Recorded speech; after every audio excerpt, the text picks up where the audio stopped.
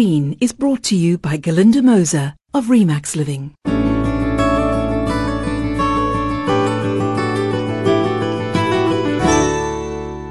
Hello again.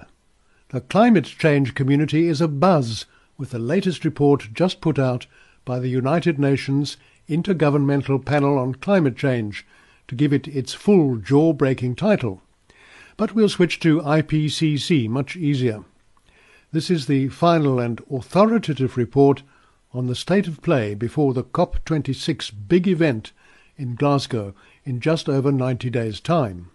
And things have really been hotting up. Sorry, but it is Friday the 13th, so we might as well go the whole way, forgive me. But seriously, the report lays it down. The target for atmospheric warming has to be 1.5 degrees maximum before 2050, or the planet is facing increasing and dire consequences, and that means net zero emissions by 2050. The report concentrates on the reliability of the science from all climatological and earth sciences. The phrase "very likely" appears 42 times in the 40-odd pages of the report's summary for policymakers. In scientific terms, that's 90 to 100% certain that something is real. You'd have to be blind and deaf to have missed the reports of wildfires, flash floods, heat waves and other extreme weather events of recent times. And it's not just the Western rich capitalist countries that are kicking up a racket. Our National Environment Minister, Barbara Creecy, reacted to the report and endorsed the government's concerns about mitigation, cutting fossil fuel burning, and etc., etc. You know the drill, I'm sure. According to all the reliable perspectives, we on planet Earth still have the chance to restrict the increase to 1.5 Celsius or less by 2050, if we act immediately, underlined. If we don't get that right, it's very likely, as the scientists say, that there will be runaway catastrophe if the global temperature rise hits 3.5 or even, heavens forbid, 4 degrees by the late 90s. So the president of the upcoming COP26 has an eye-watering responsibility, and here he is with some remarks on this report. He feels 1.5 Celsius is still an achievable goal, but retreating fast.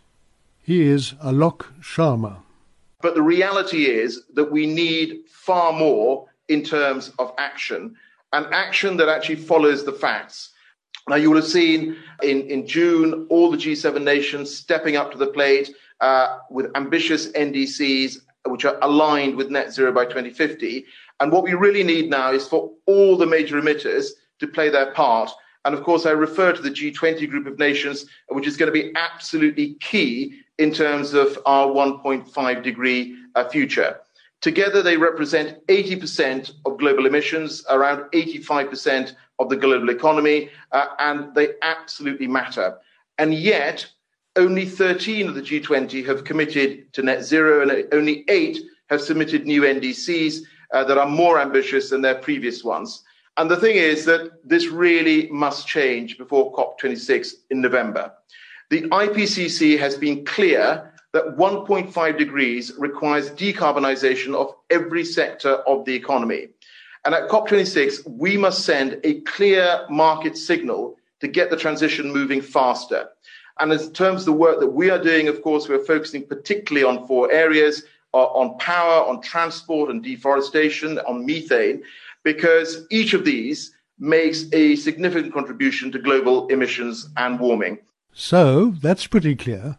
The guy at the focus of everything, president of the upcoming COP26, Alok Sharma.